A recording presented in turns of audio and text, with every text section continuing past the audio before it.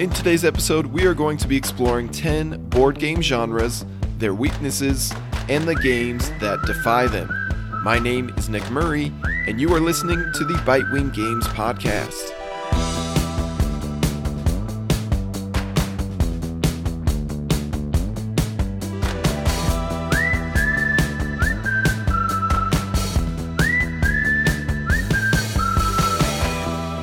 Thanks to the games I've been playing and the publishing projects I've been working on lately, I've been thinking a lot about the weaknesses of board game genres. It's common to hear hobbyist gamers say things like, "I'm tired of roll and writes," or "spatial puzzles are not my forte," or "dungeon crawlers are not for me." While dropping different games into various genre buckets is helpful in many ways, I've found that some designs manage to subvert their genre's expectations.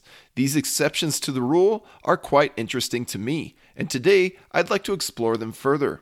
In today's episode, we'll be perusing 10 different board game genres, identifying their common weaknesses and complaints, and then highlighting certain games that go against the flow. I'll warn you straight away that one of the roughly dozen games mentioned hereafter, the last one specifically, is published by us here at Bitewing Games, so take that as you will.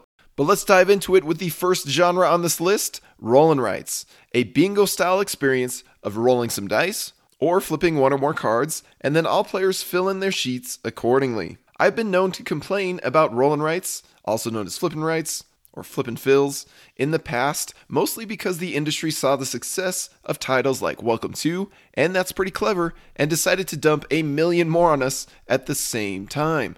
Plus, roll and writes tend to be multiplayer solitaire experiences that rarely give you a reason to look up from your own sheet.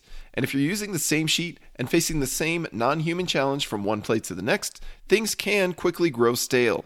That's why Longshot the Dice Game stands out for feeling like a betting and racing game with a sprinkling of roll and write goodness attached to it. Folks who want more interaction in their roll and writes can't go wrong here. But if you're simply looking for more variety in this type of game, because there normally isn't player input that changes the game state, then My City Roll and Build was an extremely addicting game for us that had us playing it a dozen times in 2 weeks. That's because My City features a legacy campaign that spans across 12 unique sheets that evolve in their map layout and objectives over time. The next genre on this list, deck building, where players cycle through a personal deck of cards while they permanently add to or take away from it. Deck building is the youngest mechanism on this list, dating its beginnings back to 2008's Dominion, but in only 15 years, it has triggered a phenomenon of over 4,000 different board and card games. Dominion still reigns supreme for many fans thanks to its clean system and endless supply of expansions. But one common complaint from its detractors is in regards to the game's challenge. The rigid and computable market is fully laid out for all to see, and much of the game is won or lost based on who can identify the best synergies between the available cards and chart a deck-building path to victory right at setup. There is of course nuance to the turn-by-turn tactics based on what enters your hand from your deck, but it's certainly not as alive as a game where the players dictate an evolving game state.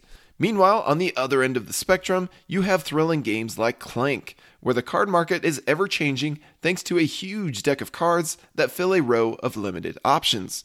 The complaint surrounding this setup is that sometimes the card market is simply too swingy, where certain players have more or less opportunities to snatch up useful cards. Whether you dislike the static market style of Dominion or the swingy market style of Clank, there are two killer deck builders that help address these issues. The first is the Quest for El Dorado, which features a brilliant solution that utilizes an open and closed card market. The open market features a handful of card options and 3 cards of each type, and anytime a card slot is empty, any player can purchase a card from the closed market to pull its stock into the open market slot. Nobody is victim to luck of the market draw, yet players have a meaningful impact on the shape that the game takes, aside from the fact that they are physically racing and blocking each other across the map. Another great option is the Undaunted series. Your full market of cards is available to you straight from turn 1, but you are playing out a war game against one opponent in a tense battle of wits and gambles. So you will need to adapt your strategy on the fly. Next genre on my list, dungeon crawlers, which are tactical, combat-driven, cooperative adventures. If you're anything like me, then you might have bounced off of meaty dungeon crawlers such as Gloomhaven and the like. Not because they aren't good games, Gloomhaven is one of the highest rated board games ever, but rather because they demand an investment and keen interest that I don't possess. The setup alone is enough to keep me from coming back, not to mention the requirements for a huge table and some serious shelf space. I simply don't want to spend that much time, space, and energy on an adventure game when something more convenient like The Legend of Zelda can scratch that itch for me. To my delight, I did eventually find a dungeon crawler that hits the sweet spot and is a good fit for my table. It comes in a standard deck of cards and goes by the name Regicide. Condense the tension, cooperation, and challenge of dungeon crawling down to a classic deck of cards in a 20-minute game, and I couldn't be happier. Next genre on the list, worker placement, where players take turns drafting actions or bonuses by claiming spaces with their figures. One of the great pillars of modern board gaming is that of worker placement. I call dibs on this spot, which means nobody but me gets this action or benefit or resource. Of course, we've now seen every variant under the sun on this concept. Things like anybody can go to the same space for free, or it'll cost extra to go to an occupied space, and so on and so forth. One feeling that is difficult to escape within this genre is that of rote transactional gameplay. I place my worker here to receive 3 wood. I place my worker here to convert 2 wood and a stone into 4 points. I place my worker here to unlock an extra worker for next round. This style of gameplay can easily feel, well, wooden. Enter one of the OG worker placement games, Bus. Bus doesn't have time for rote transactions or dry exchanges. It's far too preoccupied with giving its participants knives so they can have at each other's throats. In this mad scramble of a game, players are competing to build the best transportation network and whisk away passengers from their rivals for precious points. And if it seems that everyone but you is set up for a huge round, then you can sacrifice a point to stop time and throw a wrench in their plans. It's mean, clean, and delightfully interactive. And the worker placement is more about reserving actions and later deciding what to do with those actions rather than executing simple transactions. Next genre on my list, closed drafting, where you simultaneously select one or more cards from your hand, then pass your hand to one neighbor and receive a new hand from the other neighbor and do it again. Speaking of interaction, closed drafting tends to be a mechanism that doesn't see much of it. That's because the nature of drafting lends itself to simultaneous play where participants are mostly concerned about what they are building in front of themselves and occasionally what their adjacent opponents are doing. Sure, there is often room for hate drafting. For example, I'm keeping this card to make sure it doesn't enter your hand. But games like Seven Wonders, Sushi Go, and even our own Trailblazers can be a double-edged sword in that they play fast, yet are light on the interaction. You're not usually spending energy trying to outwit your opponents because you are always preoccupied with your next hand of options. For those who are sickened by this aspect of closed drafting, Inish is the best antidote. Inish is a closed drafting game, just like the others previously mentioned, but the decision of what to draft stems entirely from the interactions on the shared game board. With less than 20 cards in the entire deck, and 4 cards per player being drafted each round, players quickly learn the ins and outs of the deck. Inish is an area control game that presents a beautiful tension between tempo, affecting the game board early and quickly, and hand power, holding back your cards for late round momentum swings. Every single decision of what to draft, what to play, when to pass, and when to pull the trigger must take into account the schemes of your opponents. Next genre on my list, area control, competing for influence, majority, or exclusive control over various regions on a map. Continuing the subject of area control from Inish, I've always been a big fan of this genre thanks to its inherently interactive traits. Games like El Grande, Eclipse, and Root are some of my absolute favorites to play, but they also tend to eat up a lot of play time, often lasting 90 minutes or multiple hours. For those who want that same level of tension and a shorter experience, you can find it in games like Rumble Nation and Municipium. Both of these games hit that super filler sweet spot of only lasting 30 or 60 minutes, yet they still manage to pack a huge punch with juicy strategery. The other complaint you'll hear of some area control games is that of turtling, where one or more players will hide in a corner of the map and avoid conflict as much as possible, instead seeking to milk the game for easy, overlooked points.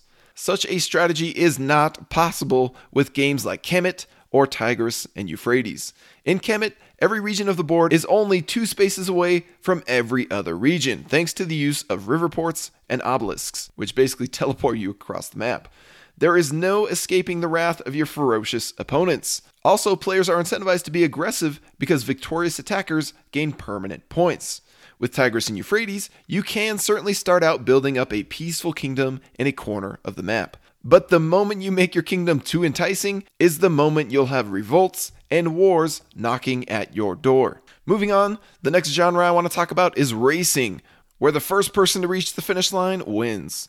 Racing in a game is just plain fun, whether it's the adrenaline rush of rocketing past your opponent at the last second in Mario Kart, or the thrill of reaching the City of Gold first in Quest for El Dorado. A good racing game tends to resonate with a wide spectrum of gamers. The only time it's not all that fun is when your group sees a runaway leader long before the game is over, or when one player falls hopelessly far behind the pack. One game that seems to overcome these common issues, at least from my 8 plays of it, is Heat Pedal to the Metal. It's not so easy to remain a runaway leader here when the players behind you can slipstream off of each other for bonus movement. Plus, while you are comfortably and safely decelerating for each sharp turn, the folks behind you are pushing their vehicles to the limit by speeding through turns to catch up. Sometimes those risks pay off. Additionally, if 1 or 2 players fall behind the pack, it's not the end of the game for them. I've seen people spin out, end up way behind, and still make a huge comeback. If you're in last place, or second to last in a 5 to 6 player game, then you get bonus adrenaline to help you catch up. It's not as rubber bandy as the bullet bill in Mario Kart, but it is just enough to give you hope for a victory, assuming you can play your cards well through the rest of the race. Next genre on my list, auctions, where the highest bidder gets the biggest prize. Auctions are one of the most prevalent mechanisms in board games, even if they don't outwardly appear as such. You could go so far as to call other mechanisms like area majority an auction. But your classic auction game consists of players taking turns to bid higher or pass until one bidder remains. Or its cousin is the once-around auction, where players get one chance to make a higher bid or pass. And the last player has the biggest advantage of guaranteeing themselves the prize if they are willing to outbid the group. Or another common one is the sealed bid, where players make secret, simultaneous bids and then reveal. Many of my favorite experiences in board games feature these kinds of auctions, but the mechanism is not without its flaws. Most notably, it can be hard for some players, especially newcomers, to understand the value of the reward that is up for auction. If its value was crystal clear, then the game wouldn't be any fun at all because the group would know the perfect bid. But when its value is too opaque, then it can be easy for people to drastically overpay or let an opponent underpay for an item, which usually dampens the fun of the competition. This is why I've begun to gravitate toward games like Ra, where there are more guardrails on the auctions without sacrificing the spicy decision making. In Ra, players only have 3 or 4 sun discs to bid with. These discs range in value from 1 all the way up to 16. Anytime an auction takes place, you get 1 turn to put out one of your discs, and it must be higher than any previous bid. That means you can only win 3 or 4 auctions in a round, and you play 3 rounds total. These 3 rounds give players a sense of how to bid well over the course of the game, and it's not uncommon to see newcomers catch on quickly and excel in their first play. Plus, there is just the right amount of dramatic opacity to the auctions thanks to the push your luck structure of not knowing when a round will end. Next genre on my list, trick taking, where one player leads by playing a card of a suit, and then all other players must follow suit if they can. The highest card of the lead suit or the trump suit wins the trick. Trick-taking is as classic as mechanisms get. It's a second language that nearly everybody is familiar with, at least everybody who played a few card games growing up. Despite the fact that many of us understand this language, few are expertly fluent. That especially becomes an issue in team-based trick takers where you feel the pressure to perform well for your teammates. Flubbing your card play decisions brings shame on yourself and ire from your teammate. This problem is transformed into a feature though with the game Inside Job. Everybody is on the same team cooperating together, yet one person is secretly a traitor. Thus, a bad card coming from a teammate's hand draws suspicion rather than ire. But the limits of trick-taking also allow them to feign innocence, because secrets are so much more fun than shame. The other issue you'll find in many trick-takers is luck of the deal. Sometimes you get dealt a garbage hand, and the game doesn't equip you with any resources or flexibility to deal with it. Players who are easily frustrated by such states will find much to appreciate in the game Cat in the Box Deluxe Edition. This trick-taker deals you a blank canvas of cards. Choose your own suit. Make your own luck. Just don't abuse that freedom so hard that you trigger a penalizing paradox. And finally, we're going to wrap things up with the 10th genre, logic deduction, or puzzling out the truth by piecing together the information and clues. While many of us grew up playing Clue, also known as Cluedo, you know what I'm talking about. It was Colonel Mustard in the library with a candlestick. We've been blessed with a wealth of recent deduction games that have taken the genre even further.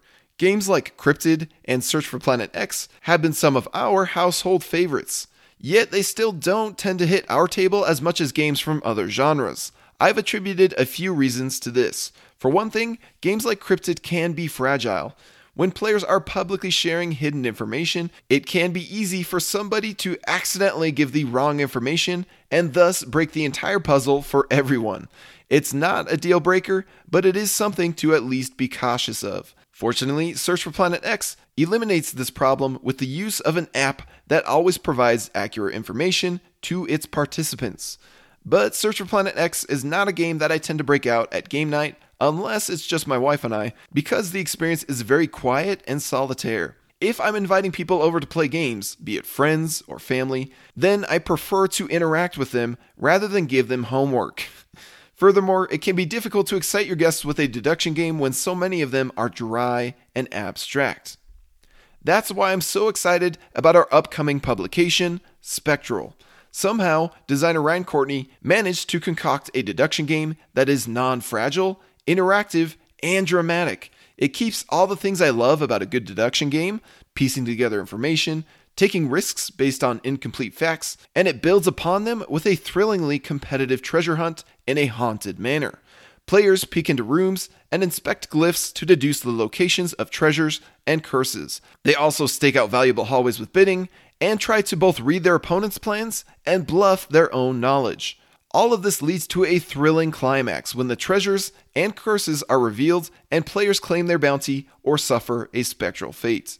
I am excited to share more about Spectral leading up to its Kickstarter launch in August. This will include a podcast episode titled Spectral Publisher Diary, how I ended up publishing something that I initially had zero interest in publishing, namely a deduction game. In fact, that diary is what inspired this list. If you'd like to follow Spectral and hear the Publisher Diary when it goes live, then be sure to subscribe to the Kickstarter pre-launch page, as well as to this podcast. And if you check the description of this podcast, you will find a link to the Kickstarter pre-launch page for Spectral.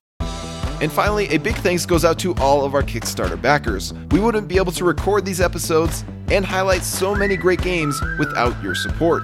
Between the research and writing and recording and editing, it simply takes too much time to sustain this level of content on our own. But that's all for this episode. Thank you for tuning in. My name is Nick Murray, and you've been listening to the Bitewing Games Podcast.